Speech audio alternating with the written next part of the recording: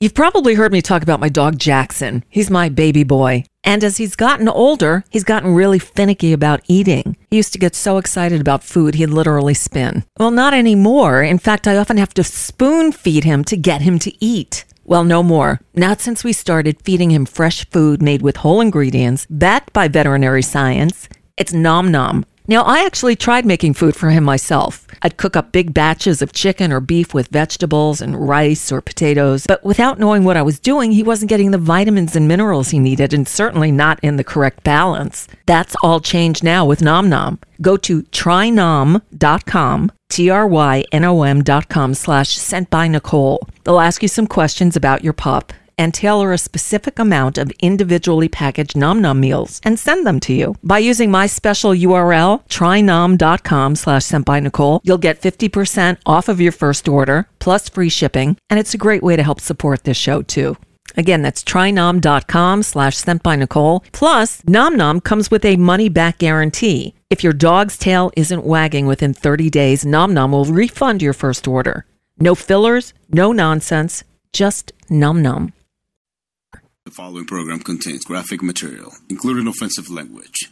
Your discretion is advised. When Nicole Sandler sits down to do her show, she's the producer, booking the guests, pulling the audio, planning the show, the engineer, running the controls, troubleshooting any problems, playing the sounds, calling the guests. Then she's the webmaster, writing the blog, posting the podcast, maintaining the website, not to mention the host, interviewing the guests, explaining the issues, giving opinions, and calling out the bad guys. And then you get the Nicole Sandler Show on NicoleSandler.com. All right. We usually start with some kind of a funny video or a parody song or something. We're not doing that today. Instead, I'm going to play a video. We're talking radio and the music industry today. We will get to the news a little later. And yeah, there was news yesterday, but not what we expected, right? Still good to hear, but again, not what we were waiting for. More on that later. So today, the question is, what the hell happened to radio, right? And the music industry. I'm going to start, before I bring on our guest, taking us back. I can't believe this is 26 years. But 26 years ago, it was the date was February 4th, 1997. In Los Angeles, was a big TV morning show. I think it's still on the air, the KTLA morning show, morning news. And they came out to our little radio station on its final day on the air. And this is what happened. In show business news this morning, Los Angeles Broadcasting is losing another great station. And perhaps gaining another great one. Putting a positive spin on it.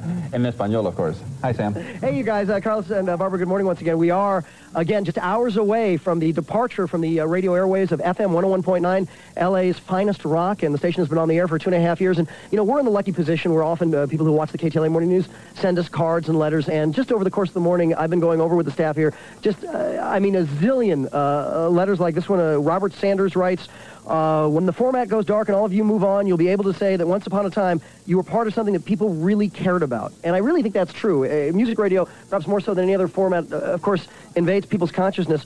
Somebody who was responsible to a large degree for the music on FM 101.9, Nicole Sandler. Remember when Nicole was with Mark and Brian, and then, of course, she became the morning personality here and the music director, and we're in the music hall. Good morning. Good morning. Is it hard for you this morning? It's really hard. As I told you before, I kind of feel like I'm watching a really good friend die. And it's not the fact that I'm losing a job. We've all lost jobs before. This place has taken on a life of its own, and it's the most unique radio station I've ever worked at, and I love it. I mean, I love the fact that we've had the opportunity to introduce so many new bands and artists and play really good music. It's about the music. It's not about anything else around here. What artists have you literally... I mean, this room is not 4 feet by 4 feet. What have you... People who have been in here, Elvis Costello, David Byrne, you can look on the wall, Chris Isaac. Most everyone who's been in here signed. Excuse me, I'm losing my voice. It's been kind of emotional. Lyle Lovett's right there. From the small people that maybe you don't even know of to the big ones. Chris Isaac is there again. Wild Colonials, Freddie Johnston, Francis Donnery, Adrian Ballou, Sarah Hickman, Sheryl Crow and her band. Tori Amos is right here with her little drawing of a piano. And you said Tori had an interesting experience with the radio station. Well, she's been here twice. She's played in this very room twice. The experience. We did a thing with Tori at the Cinegrill where we had 10 winners and their guests, and it was on a Sunday afternoon, and when everyone came in, they were sitting in seats. She walked in, and she's like, oh, no, come gather around me. Oh. And she sat on the floor by the piano, and everyone sat around her. She spoke to each and every person there, had a personal conversation, so the room felt like they knew each other. And then she played about 3 or 4 songs. It was one of the most emotional, wonderful days.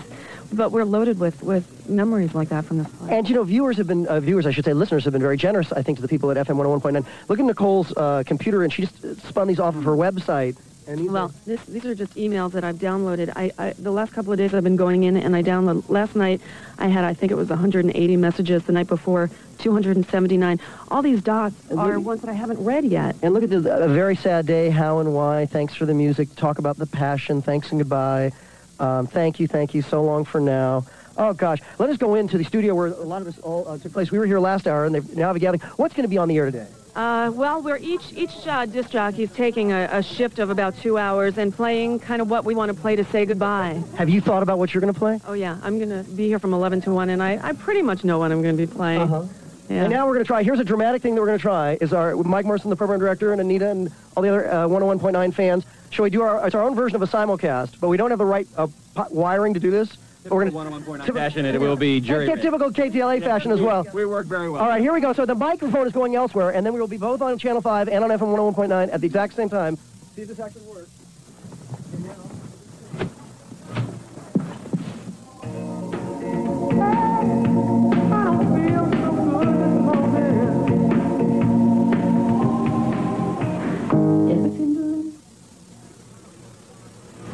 And they screwed it up, it? just so you know. They almost completely worked out screwed it very up. well. It's a big simulcast. Is it working there? Can you hear us? It's working now. It's very exciting. And then, again, at midnight, and have you guys picked the last song yet?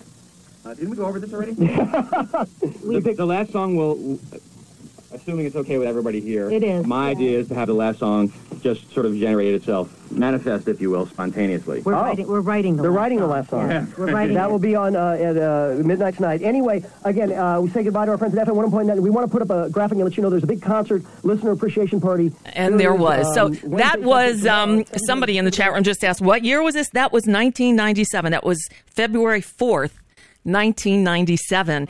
And you know what? All radio people have stories of stations that they worked at that went off the air. They don't all get to say goodbye the way we did there at FM 101.9 in Los Angeles.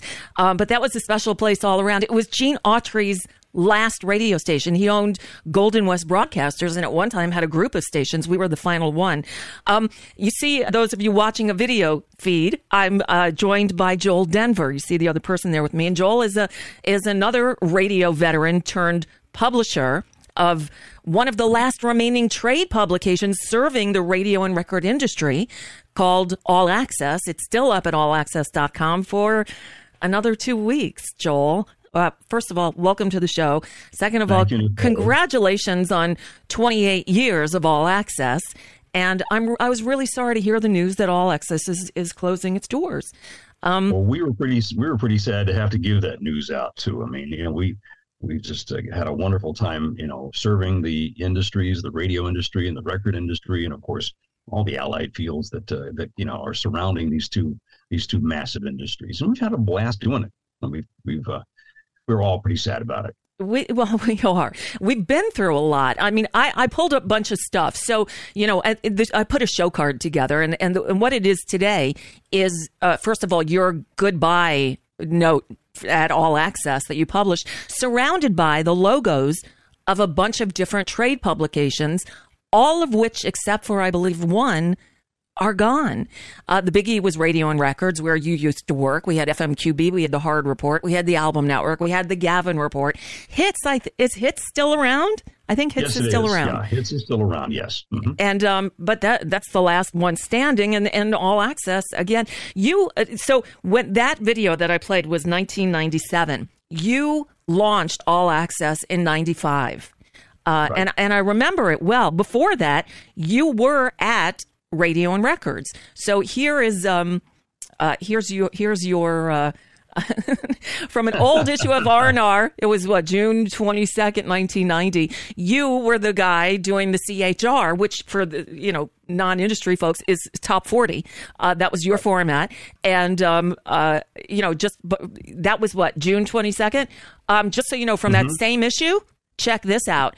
I was kind of in Street Talk. Although I was just in the little Street Talk was like the gossipy part of it. And the red circled part there said that I was then promotion director at KODJ. The station had been KNX-FM, flipped to oldie, which was a shame, flipped to oldies KODJ. And I had just been hired at KLOS to go produce the Mark and Brian show. I have boxes of these old trades. Now, I don't have a box of All Access because when you launched it in 95, you left a good job at R&R to launch this thing online. And that was a whole new world. And that was a big chance you took. Well, I really believed in what was coming. I was kind of a computer geek. I had a laptop, an IBM clone that I bought in 1981. And, we were making some moves up at R&R. To move in a digital direction. I was the first editor at R&R to throw his IBM Selectric typewriter out the window, and I composed all of my work and columns on a software program. And It was a big, huge Texas Instruments program with disk packs that were like this big, and it was really old-time stuff.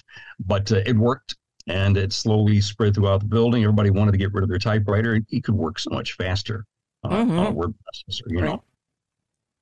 And so that worked. And, I just saw what was happening out there. And, and I remember how people would on Tuesday nights, the paper would go out to the printer and it would come back on Wednesday early in the afternoon. And it'd be like hundreds of people gathered around stuffing envelopes. And there would be people from all the labels standing by to get their copies so they could rush back to the office. Everybody could see it. I'm going wow, it's got to be a better way than this. And I was online quite a bit myself. And there was a feature at AOL called the Music Message Board, and I went, there it is, right there. People are talking back and forth, and they're leaving comments, and this and that and the other. And I was always one of these people that believe that convenience wins, and I believe that expediency and accuracy are just as important. And so I just basically took a lot of what I learned over 14 years at R&R, a wonderful place to work at. And I left, and I think they were a little tired of me too. Well, that happens. Truth be told, well, anyway, there is the thing called the Wayback Machine, the Internet Archive, which you can go back now at KSCA, the station that we just saw the last day. I worked with a friend of mine who booked the Troubadour, who was very into the internet early on. And we went on the air in 94, went off in 97. But Zach Zallen and I built one of the first radio station websites, and we did stuff with it. But if you go into that Wayback Machine, you can pull up, depending on when it crawled and took a picture. And this is the earliest I could find All Access. It was December of 1996. And you see a lot of text there. In 95, in 2005, it moved a little bit more. In 2007, you can see how All Access progressed a bit. But and you kept it 28 years. That's a good long run. Although it's kind of sad that it's not there. And just for the hell of it, this was the final screen of the KSCA website. It was my goodbye message. This tuner, a listener actually archived this site. This isn't from the Wayback Machine. And this tuner was the tuner in the office at the Troubadour that Zach put on the copy machine, took a picture of, and the links were the dials. We were really cutting edge. But back then it was all so brand new. And look where we are now. So not only did the internet change, and not only did the industry change, but part of the big changes in the industry, I think, came from the changes in technology.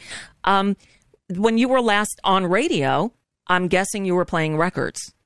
right? Like vinyl? No, we were, or was no, it we CDs? had carts. Oh, carts. Okay, so carts were like 8-track tapes where they'd put either one song or one commercial on a cart, and you'd stick it in the machine, push it in, it would go around and around it, and would stop right before it's set to start again. Allegedly. Right. That's if nobody else stopped a cart midstream where you'd put it in and hit it, it would be in the middle of the commercial or something, which was not good. That was always fun, wasn't it? Right. So when I started in radio in 79 in college, we were playing records, vinyl records. Then we went to CDs. And when I was in LA, I worked at KNX-FM and then KLSX. And during that time, when I got to KSCA, they had a computer where all the music was on the hard drive and all of the commercials were on the hard drive. We still had CD players in the studio. We only used carts for commercials. Occasionally, everything was on the computer. That was 94. And that was the beginning of things changing. The other thing that I point to as a big turning point in the changing of at least the radio side of the industry is the Telecommunications Act of 1996. I remember at that time getting a letter from AFTRA saying everything is going to change. If this bill goes through and becomes law, everything's going to change. And then sure enough, voice tracking came in. And, if you look back on your career, Joel, when did you start in the radio industry? 1968. Wow. I was 15 years old. Don't do the math. And where did you start? What were you doing? I started at a 1,000 watt daytime, 500 watt nighttime station at 1,600 of the dial, the choicest, worst dial position ever. Yes, I am. Right. And we were in Rockville, Maryland. The station's call letters were WINX. And it was a county station, basically. It got into D.C. a little bit, but it was basically a county station because of the limited signal. But it was my favorite radio station. And some great people had passed through that station. And, I wanted to work there so bad. And I just pounded on doors. And finally, I badgered these people to let me, do a weekend show. And one of my dear friends from that station, his name was Bob Fish, he moved over to WASH, which was a good music station at the time. And he said, look, if you'll come up here on Saturday nights and file my albums away for me so I can get the hell out of here right on time, he says, I'll teach you how to run the production room. And that's how I learned how to make tape. Wow. And so many people tell those stories of starting at 14 or 15. Before I moved out to Los Angeles, I was in New York and I produced Jim Kerr's morning show at WPLJ. Oh, yeah. Well, Jim Kerr today is doing mornings at 104.3. Right. And I think is the longest running radio personality on the air in New York City. He's been on all these years. Could be. Yeah. I worked with him 85 to 87. So, and he's still there. And he started at the age of 14 in Ypsilanti, Michigan. So the people, the radio veterans seem to have gotten the bug really early. I was in I was going to college and trying to figure out what I wanted as my major. And all I knew was that I smoked a lot of pot and I went to concerts on weekends and nothing in the catalog interested me. And then I saw broadcasting. It's like, oh, I can do radio and play music. And sure enough, I actually majored in broadcasting at University of South Florida. I started at that station running the only student programming because the rest of the day it was classical, and they give us 4 hours a week on weekends, Friday and Saturday nights from 11 to 1. And so that's how I started in radio and never looked back. I'm one of the weird people who, went into the industry that they started in, that they studied in college. But, and I think back on all the changes. Back then, there was a trade that I reported to in college, the College Media Journal, CMJ, which is also no longer. But if you look back, Joel Denver, on the industry, now we're talking about radio. All Access and these other trades also cover the record industry, and the two sort of at least went hand in hand. Back in the good old days, there were parties galore. I mean, when I first got to LA, was sort of at the height of it. R&R, the Radio and Records Convention in Century City was always pretty wild. I was there for the tail end of the crazy times. Yeah, it was a lot of fun. Those conventions truly was like 3 days of craziness. It was like between the bar in the lobby to the bar in the record company suites or the syndicator all the suites, the parties and the suites. It was so much fun. It really was. He really bonded with people back then because you could sit down and have a real good, interesting face-to-face contact and conversation with somebody who was a big-time guy on the radio. That's or right. a big-time record executive. Or there was a lot of artists around there too, and you could sit down and talk to these artists. They were fantastic to interface with. They really were. And back then, the money was flowing. I mean, the record labels would, and I'm specifically thinking of the R&R conventions and the hotel in Century City and the suites with food and drink and other things and everybody partying. And it was like, there were no limits, it seemed. The dinners, all that. And I don't know what it's like now because, frankly, I've been out of the music end of radio since I left L.A. I went to Taos for a minute. I came down here to South Florida, went up to the Boston area and programmed WXRV, but I left there in 2004. So it's been almost 20 years since I've had a real music radio job. But in those 20 years, things have really changed. None of that stuff happens anymore. Is it fun anymore? Oh, it's still a lot of fun. Listen, I mean, the music was the reason I got into the business. I mean, I just, loved it. I thought the idea of, sitting behind a microphone between, with two turntables, and two turntables and a microphone. Microphone, that's it. And playing my favorite music was, I thought that was just the shit. That was great. And and I loved it. I really, truly loved it. I had a lot of fun on the air. I went from being a DJ to a music director and a DJ and program director. And after I'd gotten fired a couple of times, and I just went, wow, I got to move again. Wow. And, so I kind of got over that. And Bob Wilson called me. He says, hey, yeah, we'll interview you for this job. There was something in the Radio and Records, and they were advertising for an associate editor in the Washington office. Well, that was good by me. I was living in Baltimore at the time. My mom still lived in the D.C. area. So I just packed up from Baltimore, moved down there, took the job. And Bob Wilson said, if you do well at this, he says, by the first of the year, we're going to bring you out to L.A. I said, what's the job? He said, I can't tell you. I said, okay. I mean, he was paying me really good money just to do the Washington thing. And I couldn't believe the raise I got when I came to L.A. And I had 14 really great years there. Really, it's like I learned so much. And I, met a lot of people. And it became the foundation of what we did with All Access. I mean, I basically knew that people like seeing their names. So I, was always very liberal about taking care of making sure people were well covered and they liked photos and, message boards are big. So I put a message board up and had a jobs board. Oh, yeah. And we put birthdays and I branded the news as Net News. So people called it something. It wasn't just the news. So I had a brand within a brand. So I had the All Access brand and the Net News brand. And then we had Net Talk, which was the forums at the time. Right. So, I borrowed a lot of stuff I learned from radio, and we had an artist info page, and we had a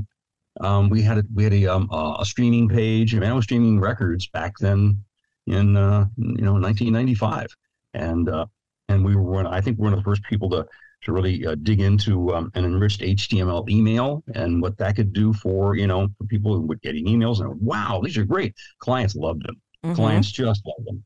And I still get those emails from you, and I get those are going to go away. So, I'll get an email, a download of a new song, and yeah, I'm sticking my foot back into the music world. I've always had a foot in there, but trying to launch a new online venture, my listeners here know about it because I tell them everything.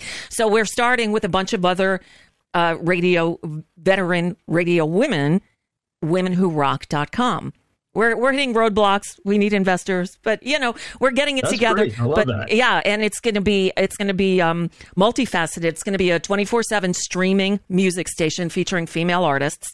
And I actually have a test stream up now. So if you go to womenwhorock.com, you can listen. No jocks yet, just the music so I can get the mix down right and build the library correctly and all that. So that we're going to have a podcast network for, issues hosted by women of interest to women. But it's not only women. I mean, we say it's of, by, and for women and all who love us. So everybody can participate. You should contact Charisse Frugier, who works for us. She would love to do that or be involved in that. She's terrific. And also Phyllis Stark. Yes. In Nashville. They both live in Nashville. I am absolutely sure they both love to be involved in something like that. I definitely will, because we're sort of like, hey kids, let's put on a show. And it is radio veterans. So it's, when I've spoken to people, and, I've reached out, like Rita Wilde, I'm hoping is going to do a show. And, people that I've worked with through the years, even some that I haven't. Get hold of Randy Thomas. Randy is my voice. Randy Thomas, who, again, started in radio. We've crossed paths. She was down here in Miami at WSHE. She was in New York at WPLJ. I've known her for years and years and years. And she's risen to the top of the voiceover profession. She was the first woman to ever announce the Oscars, and her daughter is now in on it. So Randy Thomas and Rachel are the voices, the imaging voices of womenwhorock.com. So we are, we're really going there. We just need to, I'm a creative person. I'm not a business person, but we're working on it. So, there you go. So, I get the downloads from you. Everything's different. It used to be the mail would come and we'd get boxes filled with records, CDs, and, and you'd have to put them in. Now everything is done digitally. And so all the music is brought to you digitally. I don't have to, there's no more shipping it out, but point and click and download. That's it. That's all it is. We're working just to give you a little insight on what we're trying to do. And the model has changed out there, so we're going to try and keep some services alive. Yeah. So we're going to probably try and keep the download alive, and probably keep some the jobs alive, and a couple things like that. It's too big of a commitment to do the news. We're not going to do that. So we're not going to try and really be what All Access was, because, the idea we thought when we were coming to grips that we had to make some changes, to have hacked it apart and still tried to do news with less people or take formats out. Yeah. But how do you do that? I didn't want it to be looked at as the old rock guy that should not have booked the last tour. You know what I'm saying? So that's why we just felt it was better to close it. And it was all booked for financial reasons. The changes in the record business, they do not focus as heavily on music. They've made a lot of downsizing in their staffs, and so they decided they were going to trim back how much money they were investing in promotion and marketing to radio, and that was 60% of our business. Right, cut that in half, and that really hurt. I'll bet. So, and you have a big staff at All Access. There was 23 of us. Wow. That's a sizable chunk of change there, And we really I have to tell you, it was one of the best business experiences and life experiences at the same time, being able to do this, because we created something. We were really, I think, the first to do that. I think we beat radio and records online by a full year.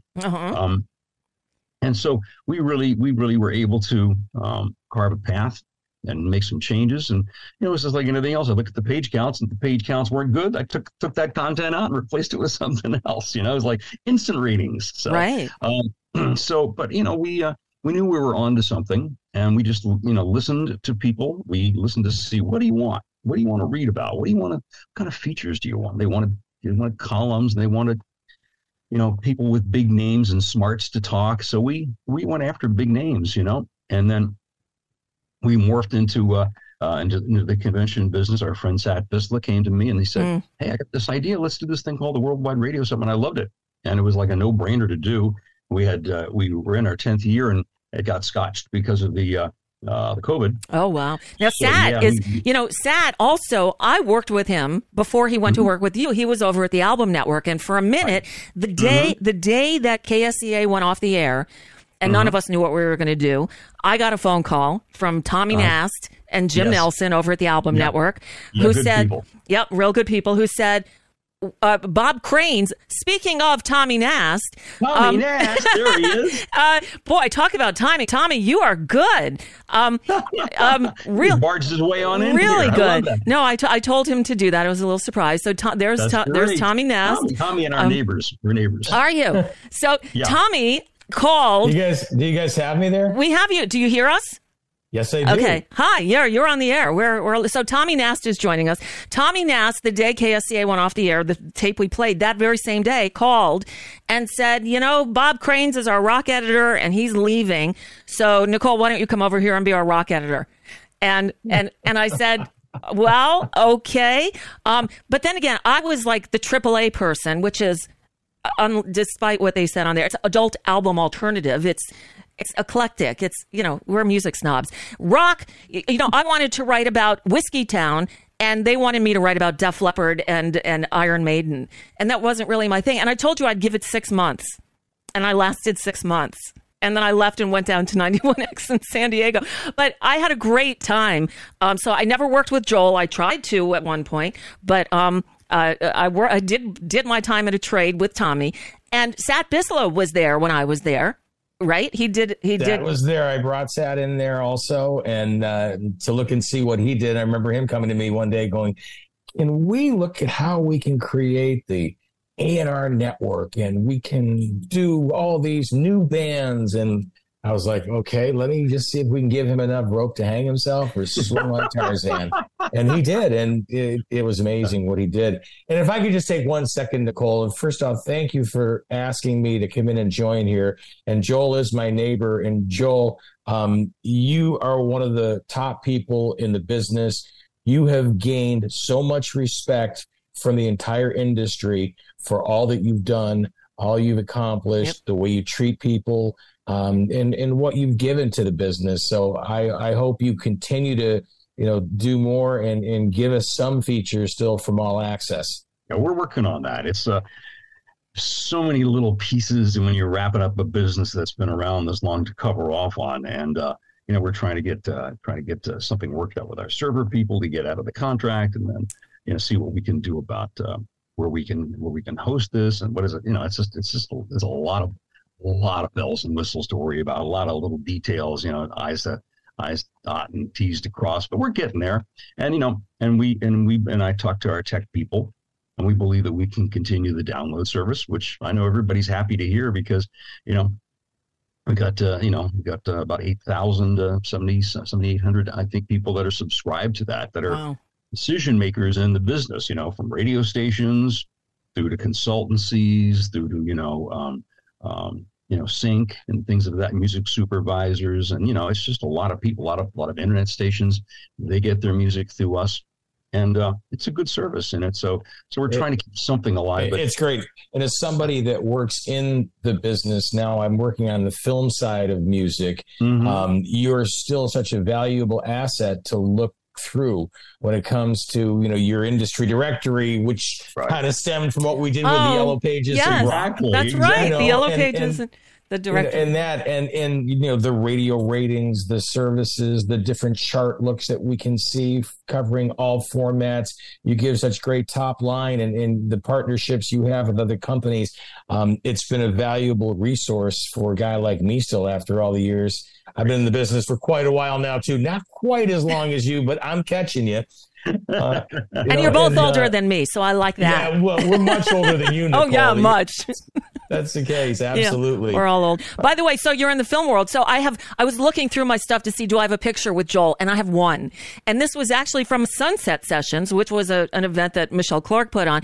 But there's you, Joel. There's Sean Alexander, who is your second in command at All Access. Me and John McHugh. John McHugh, who's now a big Mahaffin. He's a big shot these days. Yeah. McHugh and I, he used to be he was like a guy at A&M Records, and his birthday's November 3rd, Mom the 4th, and we used to have double birthday parties. We'd team up, and now he's like the big kahuna in the music movie world. Yeah, he's doing great. He's really doing great. There's a lot of people from the record business that have segued over into that. So it's just a natural progression for a lot of those folks, So It's been something listening to this first half hour plus, Nicole, that opening that you did at 101.9. I mean, I remember going back to the Gene Autry Heritage Museum to see Tony Bennett. And Kid Leo took me and my wife, Luann, to see that show there. And you remember what that was like. I mean, it was, you guys were so great to be able to do, you know, the music that you did and pay homage and do shows with a legend like Tony Bennett back then in the 90s. You know, it says to the amazing diversity that you guys had there of music programming. It was tremendous. You know, we did live broadcasts from the Autry Museum because Gene owned us, with Joni Mitchell and Tony Bennett and Suzanne Vega and Little Feat, and just it was such an amazing resource. And being in LA gave us access to just about everybody. You know, when Tony Bennett died just last week, of course, I plastered my picture with Tony Bennett from that. In fact, a shot with Kid Leo in it. With me. Kid Leo, of course, was a radio legend in, and when, you know, I heard from a listener after I showed it who said, I remember him on the air in Cleveland, and then one day he was gone, and we didn't know what happened. Well, he went over to Columbia Records, where I guess he did very well there as well. He did. Yeah. He's a winner. He's a total winner. Mm-hmm. Absolutely. Absolutely. A winner like you, Joel. And Nicole, a couple Joel Denver stories. Yes, please. When I was in radio, I started in radio in 73 in Rochester, New York, worked at WSAY, which we made a progressive AM station, and then went to the station I grew up with listening to, WBBF. And when I was there, Joel was a PD, and I believe it was in Miami, and I sent an air check to him at the time. And while Joel didn't hire me, what Joel did was send one of the greatest rejection letters somebody could get, that was kind of like, you know, here's some things that you need to look at and work on. Please keep in touch. We're not ready yet at this point, but good luck with what you're going to do. And we became, you know, friends over those points of our career. And then I go back then too. It was always great. And that's the first time I learned about, you know, hey, what good respect the guy paid, and even turning me down. It was great. And Joel, it's so funny. You've had so much of an impact on people. It's just tremendous. I can't thank you enough for that. And when you went online, and we were at Album Network, and what was that, like 97 or something, or 95? 95. When All Access came on. And I'm talking to some of the staff and that, and going, oh, well, Joel Denver's going to be doing this. It's just going to be online. He's not sending a physical magazine.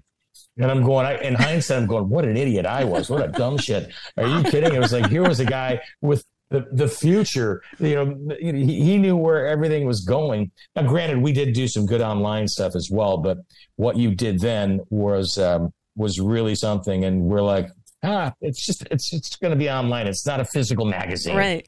But, you know, it's funny because it's like, I remember when our first trip to the labels in January or February of 96, I had an IBM ThinkPad, which was my little first portable. And there was no broadband. It was all over a phone line. And the only place that record companies had phone lines was at the fax machines, because everybody else was it was all PBX systems. So to do a demo, I had to unplug the fax machine. And of course, like, you know, it was not as rocket fast as, you know, pages downloading like that. They sort of drew kind of slowly. And I remember there was like, I look up and there's like 15 people standing there, tapping their feet, drumming their fingers, going like, get the fuck on this fax machine. and Greg Thompson, who we're all great friends with, Greg Thompson said to me, he says, I got to get on this machine. You're backing up my people. He says, what do you want? I said, I want some advertising. He says, well, what do you want? And I gave him the number. He says, done. He says, you're on. He says, now just get the hell off my fax machine. Yeah, you know, my short time at the Album Network, one of my duties, you know, it was a promotion job. It wasn't really a rock editor. And I called the little record reviews PPs, promotional paragraphs. So you had to write nice things about the records, because this was not a place where we were writing, you know, don't pass over this one, because they weren't really reviews. They were PPs. And then you had the CD samplers that I would have to sell to the labels. I would have to get the record rep to buy a track on the CD samplers. And God, I hated doing that. It was so not me. And that's why I promised you 6 months, and then I left like right at 6 months. That was a no-brainer back then. That was a real no-brainer, to be honest. Yeah, I mean, those things were great. It was awesome. I think of some of the things that we were doing with the CD samplers, and then, you know, we also. I mean, I was at Album Network for 20 years, and they went from 78 until 2003, and I left just before 2003.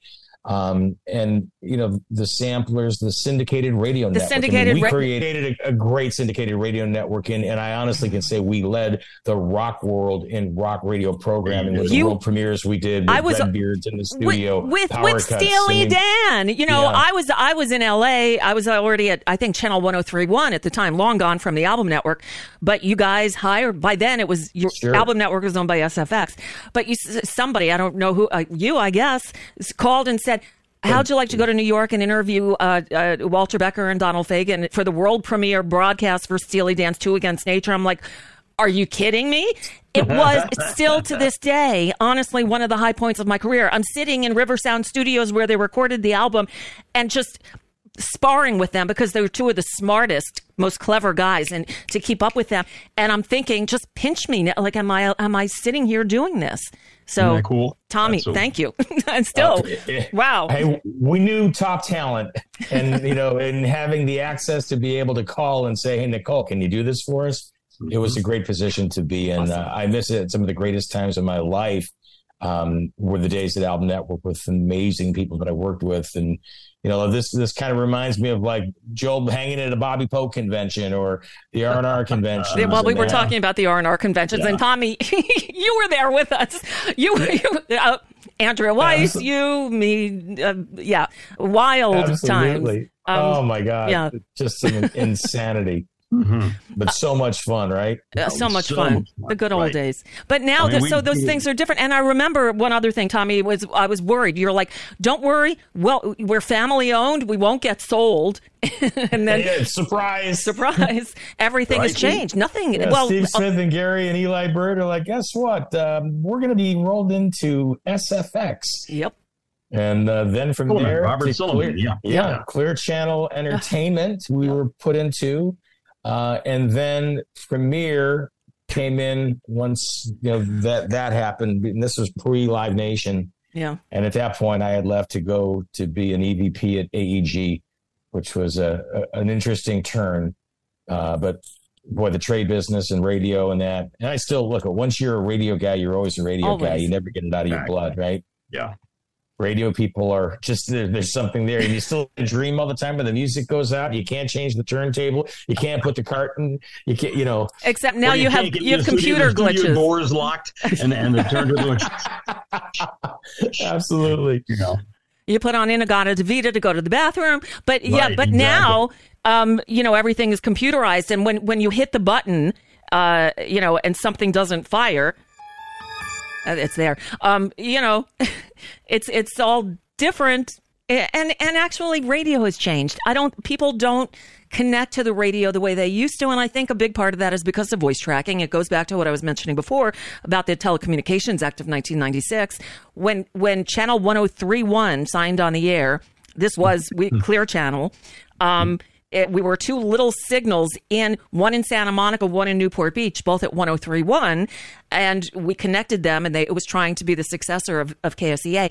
But the first thing they did was sent me to Ogallala, Nebraska, to learn Prophet, Prophet. But of course, it allowed a personality in one city to voice track into another.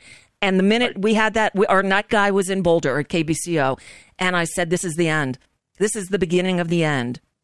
And, it was. Well, I mean, there's a lot of things that have contributed to what has happened. I mean, it's like I've said it for a long time that, radio has allowed Nielsen to give it an inferior product and continues to pay millions of dollars, stood up for it. That's nothing. And before Nielsen, it was Arbitron, which was always arbitrary. It's always been about lack of sample. Sample's always too small, and there's so many hoops you got to jump through. If you're a meter holder, you got to dock it. You got to do this, all kinds of stuff.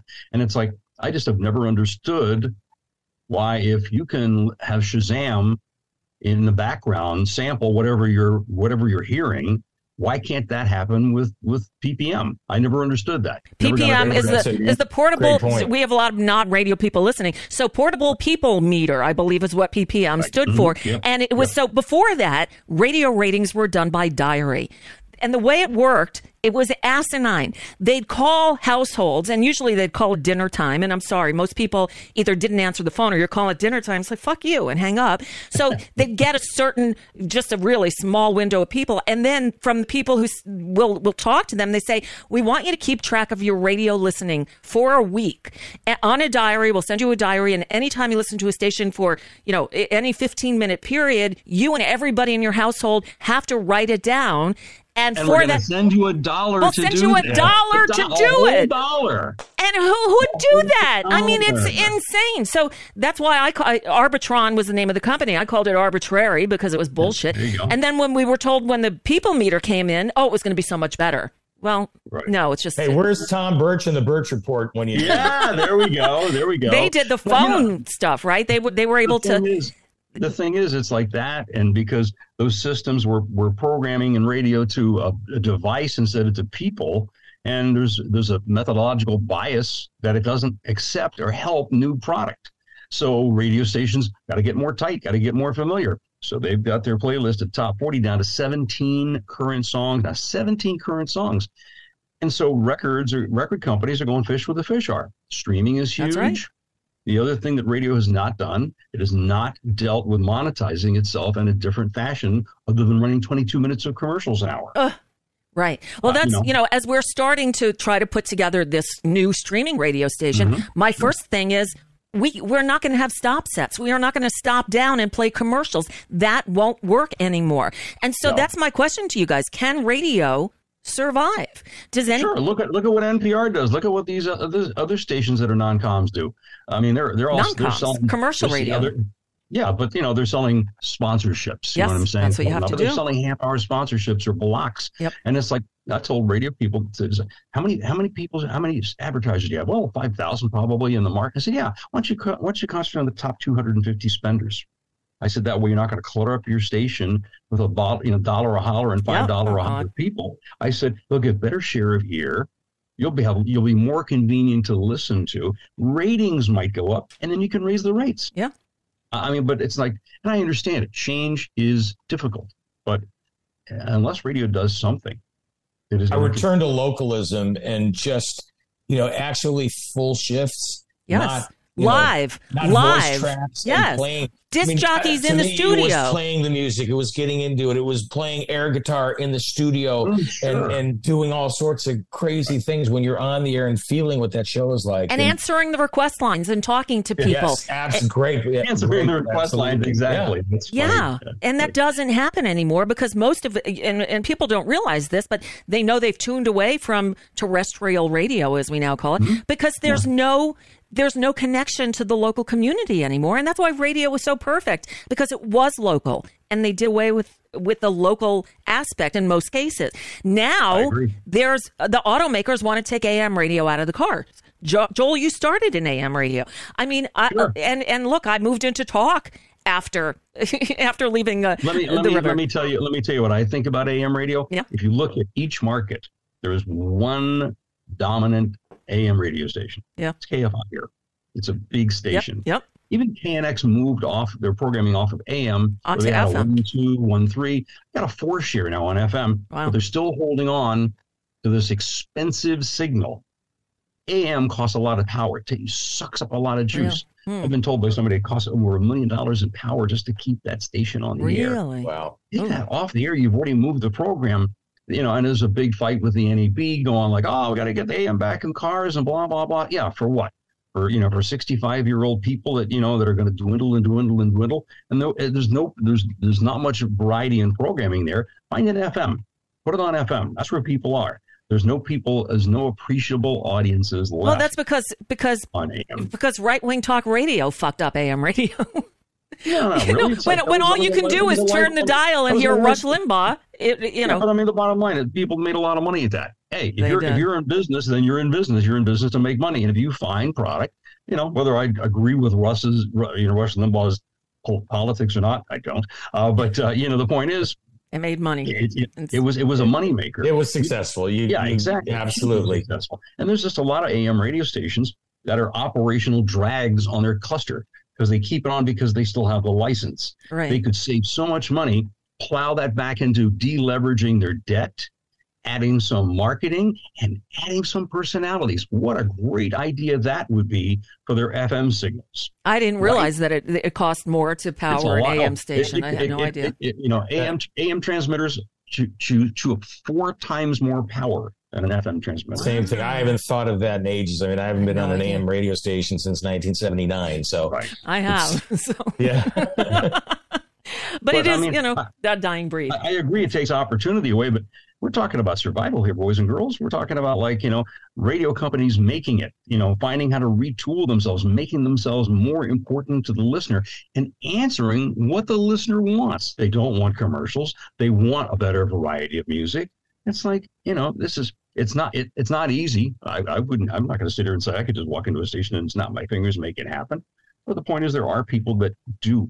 There are people that know how to do this, and it would be great if some people tried some things different. I think, isn't John Sebastian doing something in Phoenix with an AM station? Yeah, he's doing this thing, Wow Radio, and it's fantastically successful. And he's playing everything. He doesn't care about anything other than what was popular in Phoenix. That's all he cares about. Wow, that's smart. All he cares about. Huh, interesting. He's done a lot of research. John's always a terrific research guy. And he's got people on the air, and it's like, that's a happening radio station, boys and girls. That's like 35 plus. He owns it. Yeah. He owns it. And, he's been successful on this thing, book after book after book. Yeah, that's wild, watching the progress that he's made with that. So, there absolutely is a way for it to survive, and that is be creative and be innovative, and don't try to keep doing what's been done, because that is not working anymore. And serve your public. Listen to what they want and just give it to them. I agree. And I go back to a good friend of mine who I competed with in Syracuse, New York, Ed Levine, when he was at WAQX and I was at 94 Rock in Syracuse. Ed went on to own a cluster of stations in Syracuse and Utica and has Galaxy Communications and has done great because he's done an amazing job of being local, and he's also then got into the event business that he and his wife do. So they do major events, A Taste of Syracuse, other things, jazz-oriented programs and things, and he's done that in other cities too.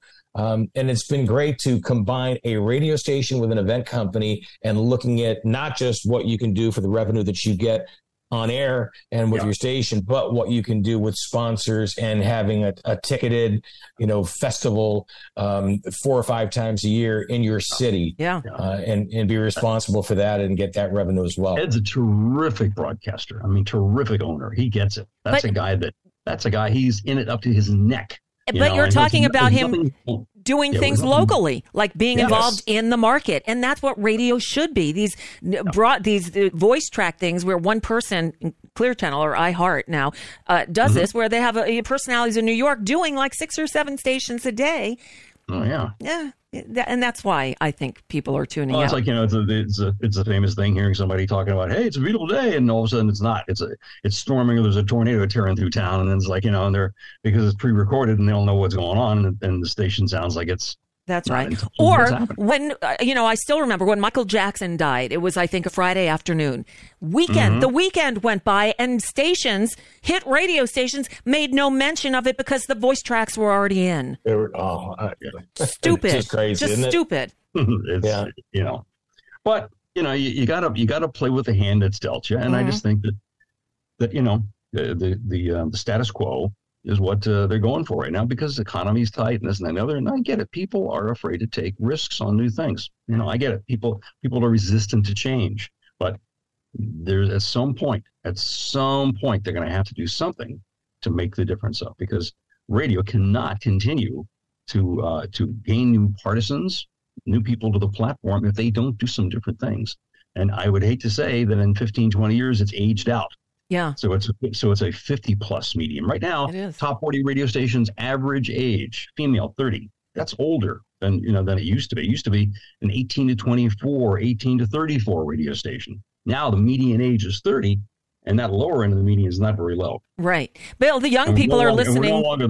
We're no longer the first choice. We're like, as one friend of mine in the record business goes, he says, radio doesn't break records anymore, but it's the great finisher. When radio airplay kicks in, it still makes a big difference. So it's great. I mean, there is that, but there's so few people playing any sizable amount of new music because of the methodology that becomes their, so look at those. Now, what do you say about this? What about the artists? Because they're getting the short shift here. Because people aren't buying records the way they used to, buying CDs. Do they still buy albums? I don't know. But this is what's up on the screen now is the streaming payouts. So Napster pays 0.019 cents per stream. Mm-hmm. And that adds up. All those little micro payments add up huge. The labels have never done better than they're currently. But the artists aren't. And the artists, as a result, are never done better either. But that's not what I'm hearing. Aren't the labels, though, getting the bulk of that money, and then they're negotiating with the artists that are signed to their label to get a fraction of what the labels are getting on the streaming? Yeah, but I mean, so it's not like the artists are getting that money. Comparatively, I'm sure Drake makes more money than Prince made. Okay, right. I mean, it's all about eras and stuff like that, and how monetization is done. But the thing is also too, back in those days, it was all paperwork, and it was all a bunch of miscalculations and lawsuits. There is none of that today because it's all tracked, it's all transactional, and and it's like, hey, you got to play or you didn't get to play. Boom, that's it. And there's all kinds of. So I mean, the credibility of all of that stuff is, I can't say I can't think that it's ever been any better than it is currently right now. So people know when they're, when they have a stream, it's ching, ching, ching, ching, ching. So, although I just heard from a listener whose daughter has a band, and they think they're wildly successful, and they their song got 2 million downloads, 2 million streams, and they got a royalty check for $1.50. So, I don't know what their deal is. Right. I mean, it's like, that sounds a little off to me. I mean, every deal is different. You know what I'm saying? But the point is, I mean, 2 million streams, probably worth about $2,000, something like that. Yeah. And you realize the stream is just one play of a song. So you need numbers much higher than 2 million to really make a difference. Absolutely. I mean, when these artists start, creating songs, that are streaming hundreds of millions of streams, which happens over a period of time, that's a chunk of change. But again, it's harder to break through now because you don't listen to your favorite radio station to get your favorite disc jockey's taste and what's the great new record. You can listen. There's more unfamiliar music, brand new music getting played. The barrier to entry is zero. It costs you. I mean, you can go into your studio and your bedroom, get a laptop, some software, a good microphone, some headphones, get some beats, and sing. Anybody can do it, but then it's getting the listeners, it's getting the ears, and getting it to break through. All you do is you people put their stuff up on TikTok and other places, SoundCloud. They put stuff, and there's people out there. That's all they do is they go listen and data mine. And these influencers, they go like, oh my gosh, I love that. I'm putting that. I'm going to playlist that thing. And the next thing you know, the 500 other people under them in this big pyramid of influencers go like, oh wow, why are they doing that? Oh, that record sounds good. They put that on. All of a sudden, it explodes. And then the record labels go like, hey, that's a great 15 seconds of music. Can you write a song around that? Yeah. So the whole thing has changed, Everything. Not for the bad, it's not for the bad. It's not for the good. It's just things change. And it's 2023. And it's like, and we ended up having to close all access because things changed. Our model no longer worked because that was not where the record companies were putting their emphasis anymore. Not mad about it, sad. But I'm not mad. We had a great run, and I've still got a lot of fabulous clients and friends in the record industry. And, when there's no budget, there's no budget. Well, Joel, we're going to miss you. We're going to miss All Access. It's there for another 2 weeks, so August 15th. Do you have a big send-off planned or anything? Just going to write something nice. We're still figuring out what we're going to do, and we'll have some ideas yet after that as to what we're going to be able to keep. And it all just comes down to technology and, what we can do with the server people, that doesn't cost us an arm and a leg. So, gotcha. Well, Joel Denver, you're still on the social medias so people can find you. Listen, I hope your experience is going to still be a part of this industry because we still need guys like you and people like you with your ideas and your foresight and, wishing you nothing but the best. Thank you. I really appreciate your kind words, Tommy, and thank you, Nicole. We've been friends for a long time, and I so appreciate the opportunity to chat with you guys today up here. And what a nice surprise seeing you, Tommy. Hey, and we'll see you soon. Nicole, you'll have to come and visit us in beautiful Oxnard sometime. Exactly. Well, we're moving to Arizona, so I will be closer, and I can actually drive because I come back to L.A. I can't afford it. If only I hadn't sold my house in Culver City. My house that I sold in 2001 that's now worth over $2 million. $100. Thank you very much. Yeah, well, there you go. Yeah. That's amazing. Just look forward. Look forward. So I will. That's it. I'm planning on visiting much more often when I'm a lot Exactly. closer. And please say hi to Luann. And it's I will- so I good to will see you indeed. guys.